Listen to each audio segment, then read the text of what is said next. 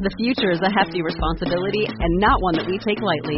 But then taking things lightly has never been what Hefty is about. That's why we've created the Hefty Renew program that turns hard-to-recycle plastics into valuable resources like park benches and building materials.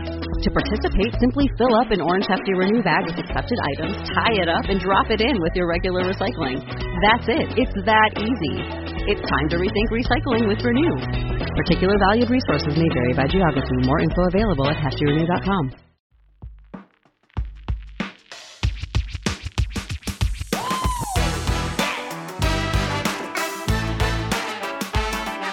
This is Happiness Solved with America's happiness coach, Sandy Scarlatta.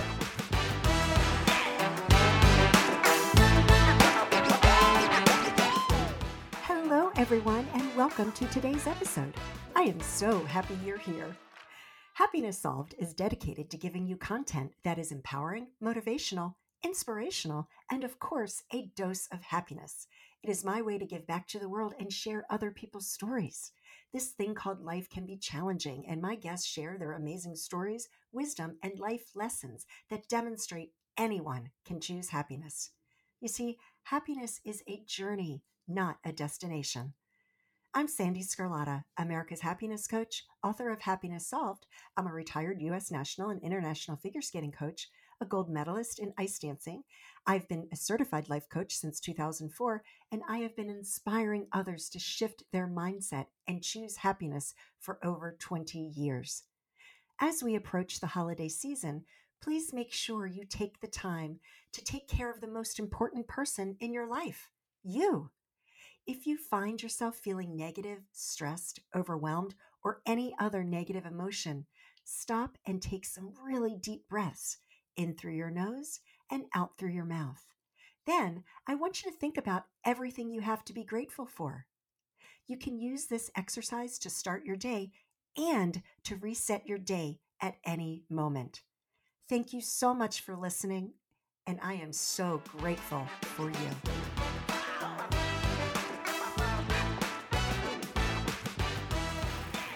Dr. Bevan Choate, it is such an honor to have you on, and I can't wait to dive into your story. How are you today? I'm doing great. I appreciate the lovely introduction, and likewise. Well, I'm just amazed when I saw your story and you reached out to request to be a guest. You're a 37-year-old urologist who suffered a stroke. Mm-hmm. And then you wrote about it in a novel called The Stroke Artist, which was top 7 in the Islands Magazine International Writing Contest. And then you've been doing lots of great podcasts. And I'm going to talk about your happiness obsession a little bit later, but yeah, it's so scary for me because I'm 20 years older than you. I know I don't look at it, right? But, that's one of the things about getting older, especially in your 50s like I am, because you're like, oh my gosh, things like this can happen anytime, but that doesn't happen to people in the 30s. Not supposed to, right? And it's not supposed to. No, how on earth? Yeah. So talk about that story, because that's really, especially in the prime of your career as a urologist. I mean, that's, yeah. Yeah, so I'll set the stage. After a long and grueling residency, of 5 years, many sleepless nights and lots of hard work to get where I was. I was finally kind of seeing that light at the end of the tunnel. It's this sort of happiness paradox there. I'm getting towards the end and seeing the light, and then all of a sudden, one day I wake up in the morning and I couldn't stand. And I was dizzy, the room was spinning, started throwing up. And even then, with all of those symptoms, I thought there's no one in hell I'm having a stroke. That was like probably the 5th thing down on my list. And so did your medical training, do you go through that as a doctor? Because I haven't interviewed that many doctors. You start kicking in, and you kind of start running through the differentials. What causes vertigo? What causes this? And and unlike the rest of us who go to Google, you've got it all in your brain, right? Yeah, at least that part was still working. And But yeah, my wife, who's a family medicine doctor, was like, "Look, we got to take you to an ER," and I was like, "What are they gonna say? What do they know, right?" And yeah, finally, I mean, it was hilarious. At the time, I weighed a lot more. I was probably like, 215 or something like that. And her trying to shoulder me to the car was probably a pretty funny sight by all the neighbors. But she finally got me to the car. We went to the ER, and when they asked me, they kept asking me if I wanted a CT scan, and I kept saying no because there's no way in hell I have a stroke, right? And of course not. Right, and so finally I agreed to it, and then they showed me the CT scan, and I was like, "Uh-oh, that looks very bad." And they said, "Yep, you had a stroke." And so, it was kind of a completely freak deal. A lot of people asked me, whether it was something you were born with, or did your family have anything like that? And I said, no, it's just kind of one of those fluke deals, and it was just a little artery in my neck that got clotted because the lining of it sheared, and then it sent a blood clot to my brain, and it primarily affecting like the vision and balance portion of my brain, and so that's where I ended up, and 3 surgeries later and a prolonged stay in the ICU, I finally made it out of the hospital, at least to another hospital with Wow. less deep noises and things. But yeah, that's where I ended up. Oh my goodness. So do you think because of your age, because you were young, is that how you were able to bounce back so quickly? Or was it just that type of stroke that wasn't as severe as some of the other ones? Like my mother-in-law, for example, and she's in her late 70s, she still has a lot of paralysis on her entire right side. And I don't know that she's gained some of it back, but she'll probably never gain it all back completely. So I'm just not sure if it's like an age thing or was it the type of stroke that you had? I think it was a little of both, and I hate to say that, but there at least there's most of those major strokes that where people wind up with paralysis and things like that are more. They deal more with like the hemispheres of the brain, which kind of are a lot closer to our critical areas. And my area was in the cerebellum, which mostly affects coordination and fine motor skills and balance and all of these other things that we completely take for granted. But right. Yeah. So Yeah. I mean that, and then I was young. I was healthy. I went to the gym quite a bit, ate pretty healthy, and was overall a fairly healthy guy. So that definitely helped. But what I was told was it's kind of like how much work and kind of how much drive you put into it. Probably within the first 6 months, that determines, I think, how much you get back, basically. So, what was that like for you? Because that's a pretty traumatic, life-altering event at such a young age. How did that change the way you view life, the way you view your career? Maybe even has it made a difference in the way that you relate to your patients? Talk a little bit about that because I'm really curious about that. And I love hearing people's stories because whether or not people suffer a stroke, your experience will help others get through whatever they're going through, right? Right, yeah, and I think to answer that, all of the above. I think I think it definitely helped me. I'm a urologist, and it's kind of funny. I had to have a catheter while I was awake, and that's a humbling experience. Being someone's place. And you're usually on the other side of that, right?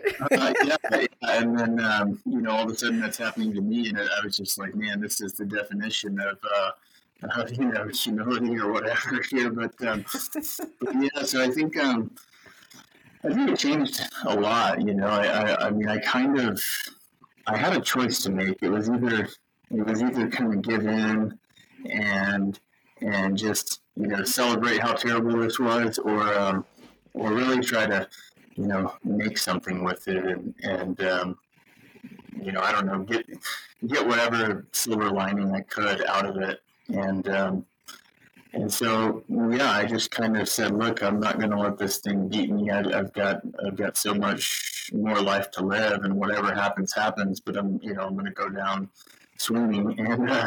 And so, yeah, I think initially, when I was kind of in the recovery phases, I don't know.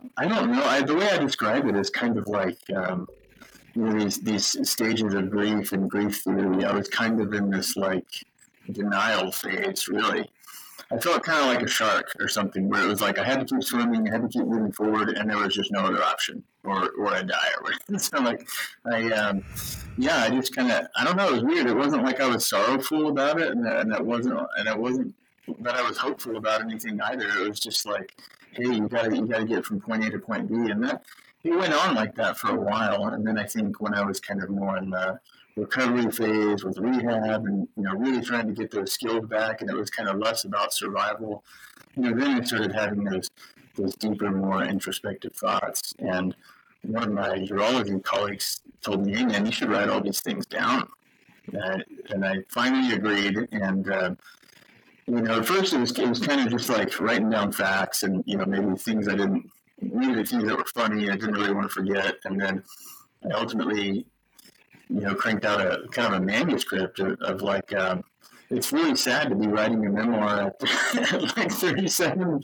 Unfortunately, that's kind of what it falls under, right? But the whole purpose of it, like after it kind of started taking on its own life, was like, hey, you do have something valuable to offer. You're a physician. You're not only like someone who knows about this stuff, but you're a clinician. Like you take care of people, and Right. and you kind of have a unique perspective that other people do not. And a lot of the stroke books and things that I was reading are written from more of like neuroscientists and PhDs, very different kinds of doctors. And so I said, what's different about me is that like, I'm in the trenches.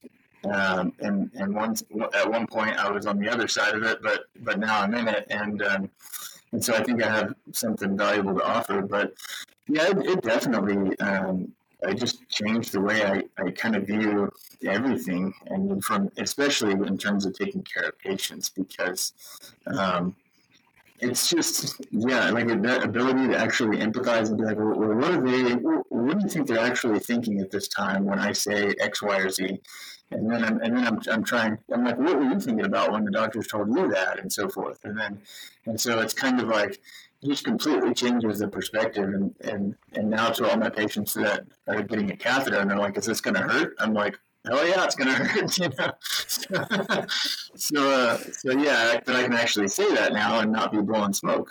So yeah. And I would imagine that people really appreciate that brutal honesty because, yeah, I don't want to hear it's not going to hurt. And then you're like, rah!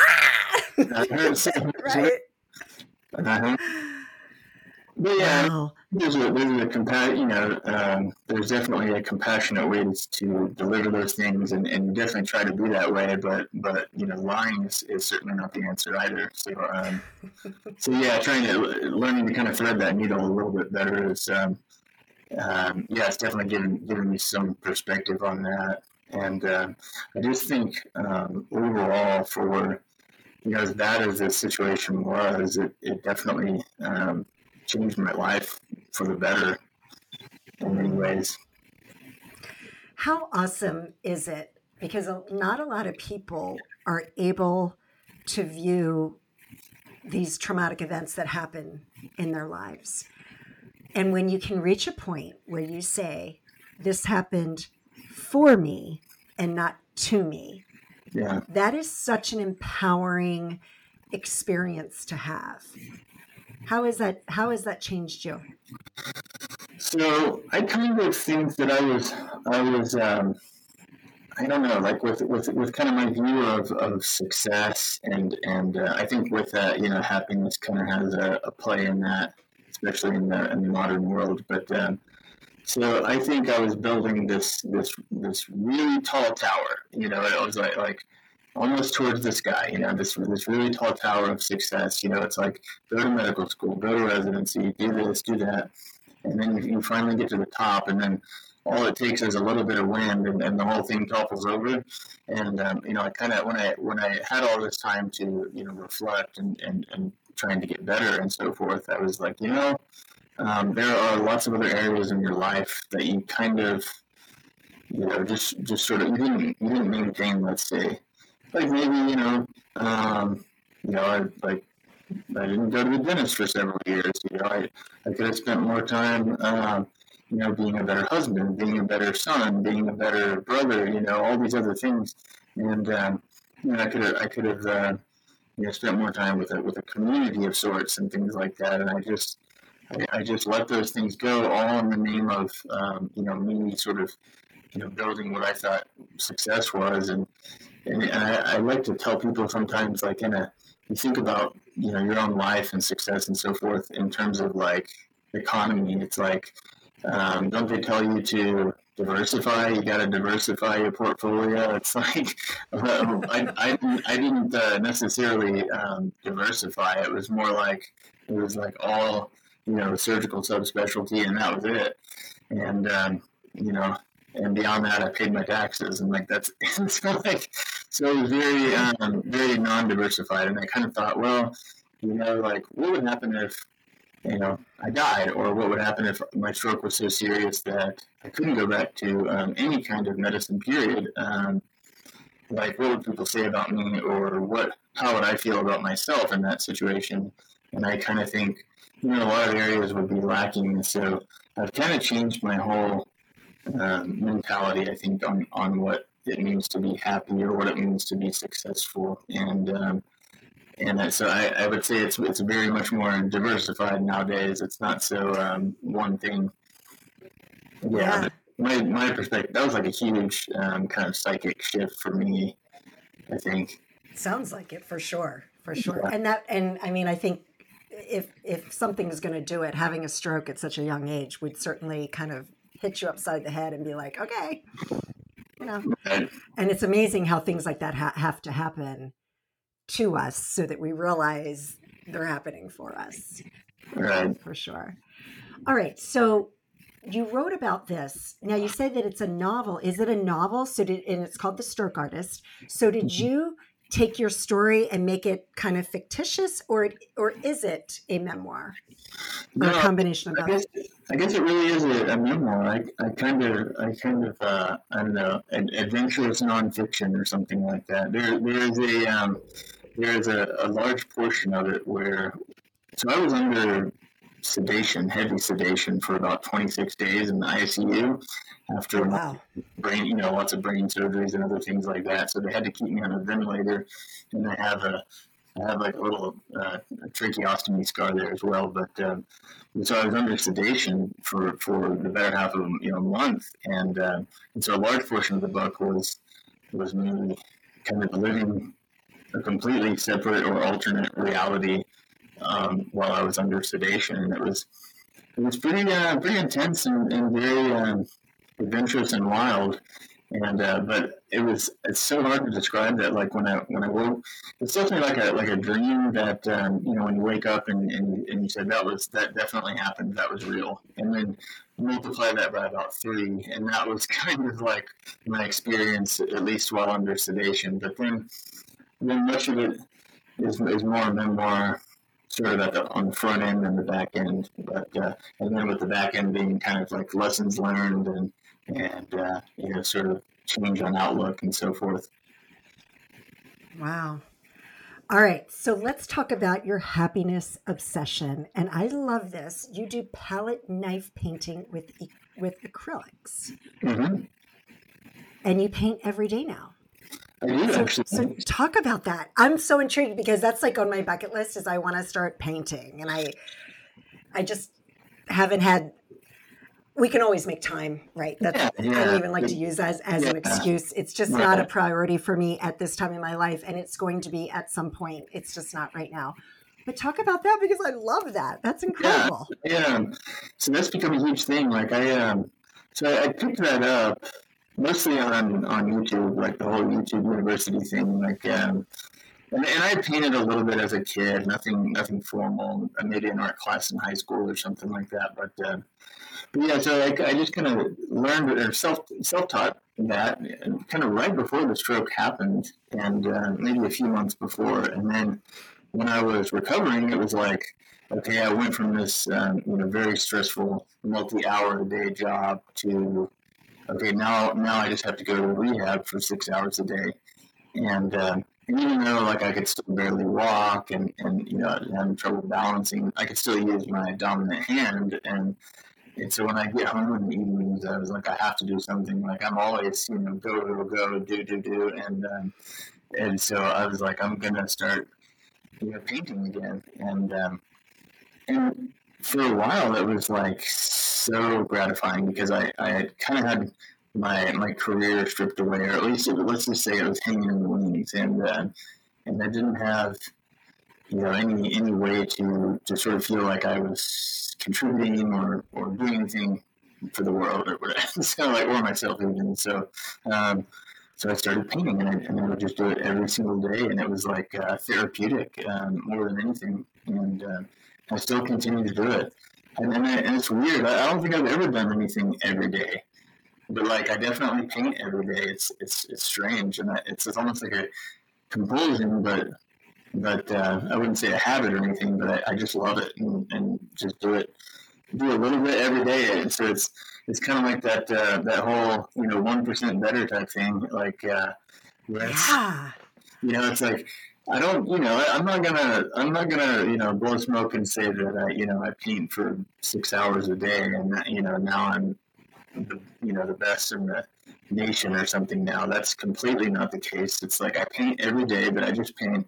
Some days it'll be 15 minutes and other days it'll be 2 hours, and it's just whatever I'm feeling. But I at least have that little kind of pilot light on inside that's saying, do a little bit of painting, and so I'll do it. But yeah, I kind of started like a little side business doing that, and I've definitely made enough money to support my habit. But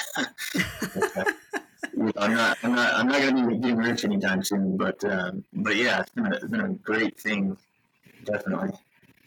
Yeah, but the thing with that, Dr. Choate, is that you're doing your passion, and you're still a doctor, and you're still taking care of your patients, and then you have that outlet that's something completely. It's not.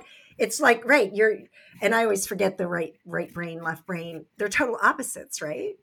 Your scientific brain is completely opposite from your creative brain. And that's such a beautiful thing. I love it.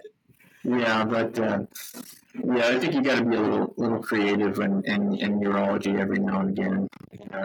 Right. It's plumbing and so forth, but it's like plumbing on the fly. So sometimes you gotta have a little bit of creativity mixed in there with all the science stuff. All right. Well, that's a great segue, because before we finish up, since I have a urologist on my podcast, and bladder cancer killed my grandmother. Oh, I'm sorry to hear that. She never went to the doctors, and they didn't find it until she was 83 years old, and she was too old to really, it was too far advanced by the time she found out. However, with today's the technology and the accessibility for most people for medical care.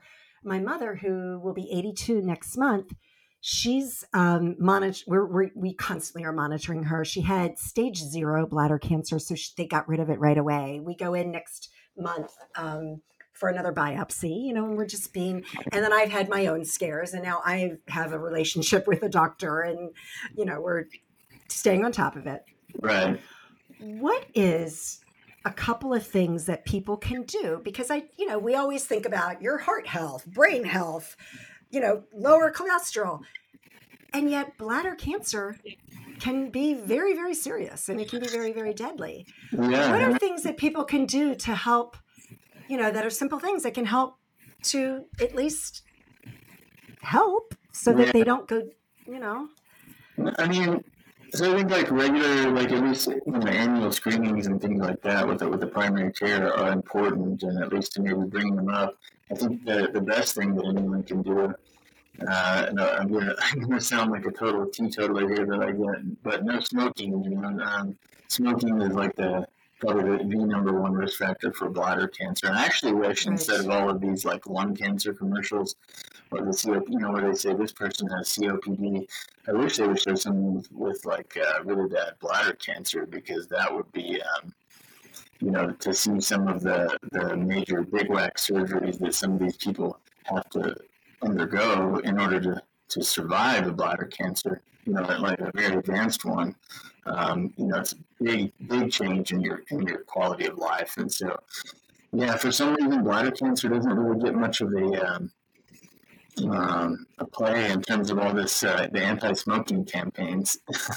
But Yeah. they definitely, anyone that ever sees blood in their urine, period, at minimum get checked out. But like in annual screenings and things like that, they should be checking those things with urine tests and so forth, just to see. Sure. Yeah. Well, my father actually had bladder cancer, and he's my stepfather, but he raised me since I was 3 years old, so I consider him my father. Mm-hmm. He had bladder cancer, had his bladder removed.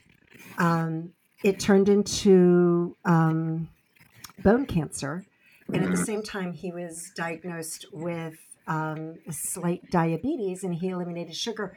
He was given 3 months to live. He lived for 16 years. Wow. And the only reason I'm bringing this up is that colostomy bag. It's no joke. It's not. Yeah. I mean, you can have he lived a very normal life. He played golf, but there were times where it got infected, and there were times that it really hindered his quality of life. Now, granted, he lived for 16 more years. I was pregnant with my son. My only son, when he was given 3 months to live, and he lived for 16 more years, and he got to, be a great influence and role model for my son. And my little brother had a couple of daughters, and he got to spend a lot of quality time with them. But it's no joke. Yeah, that's incredible. I mean, that's a really long time to live, like with that. It is, right? I mean, that's excellent. Like, excellent news anyway. And yeah, I think that had a lot to do with sugar. Now, I don't know in the medical community how much weight they carry. I've read that cancer needs sugar to survive, and who knows. But I credit that, and his mindset, because he was given 3 months to live, his mindset shifted, and every day for 16 years, I spoke to him on the phone every day, and he was the most positive person. And he made that shift. And I think that was more, that gave him more life more than anything, was just that he was so grateful to be alive. No, yeah. I mean, I've definitely seen, like we used to, have this kind of old, dyed-in-the-wool surgeon. He was my partner for a while, and he used to say, if somebody lives their will to live, then they're going, and. I mean, it's true. Like you've seen these folks that undergo maybe a big operation like that, and then you can just kind of see it, go in their face that they just don't really have that motivation or want or desire to be around anymore, and then that can just take someone. And the opposite's true. Like I mean, you see people that really great outlook and strong desire to want to keep going, and they beat stuff, and they do it all the time, and you're just like, it's like, what church do they go to? I want to go to their church. Right.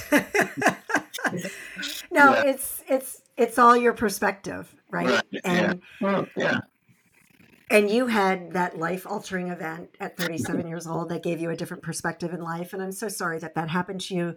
And at the same time, it sounds like, you got through it and you're on the other side and you overcame it, which is just an absolute beautiful, beautiful story and a beautiful lesson for everybody listening, that you can overcome these amazing challenges no matter what. Thank you. I appreciate that. Yeah, and I definitely feel that. Feel that way now.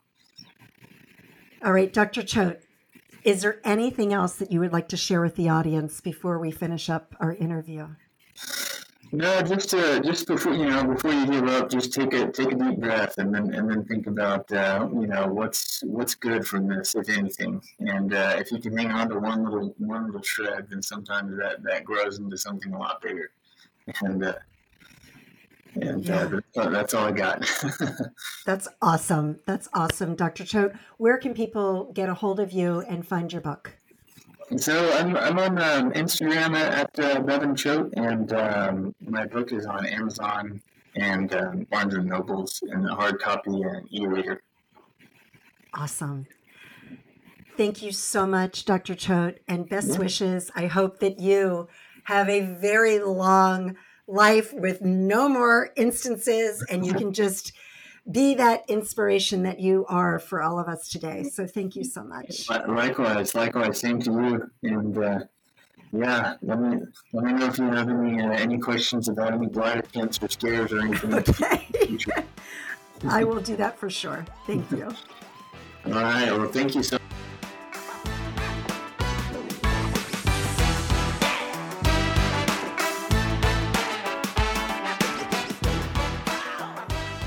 I certainly hope that you enjoyed today's interview. Thank you so much for joining me. And as always, I hope that you and your family are healthy and safe and that your lives are filled with peace, joy, and happiness. Take care, everyone.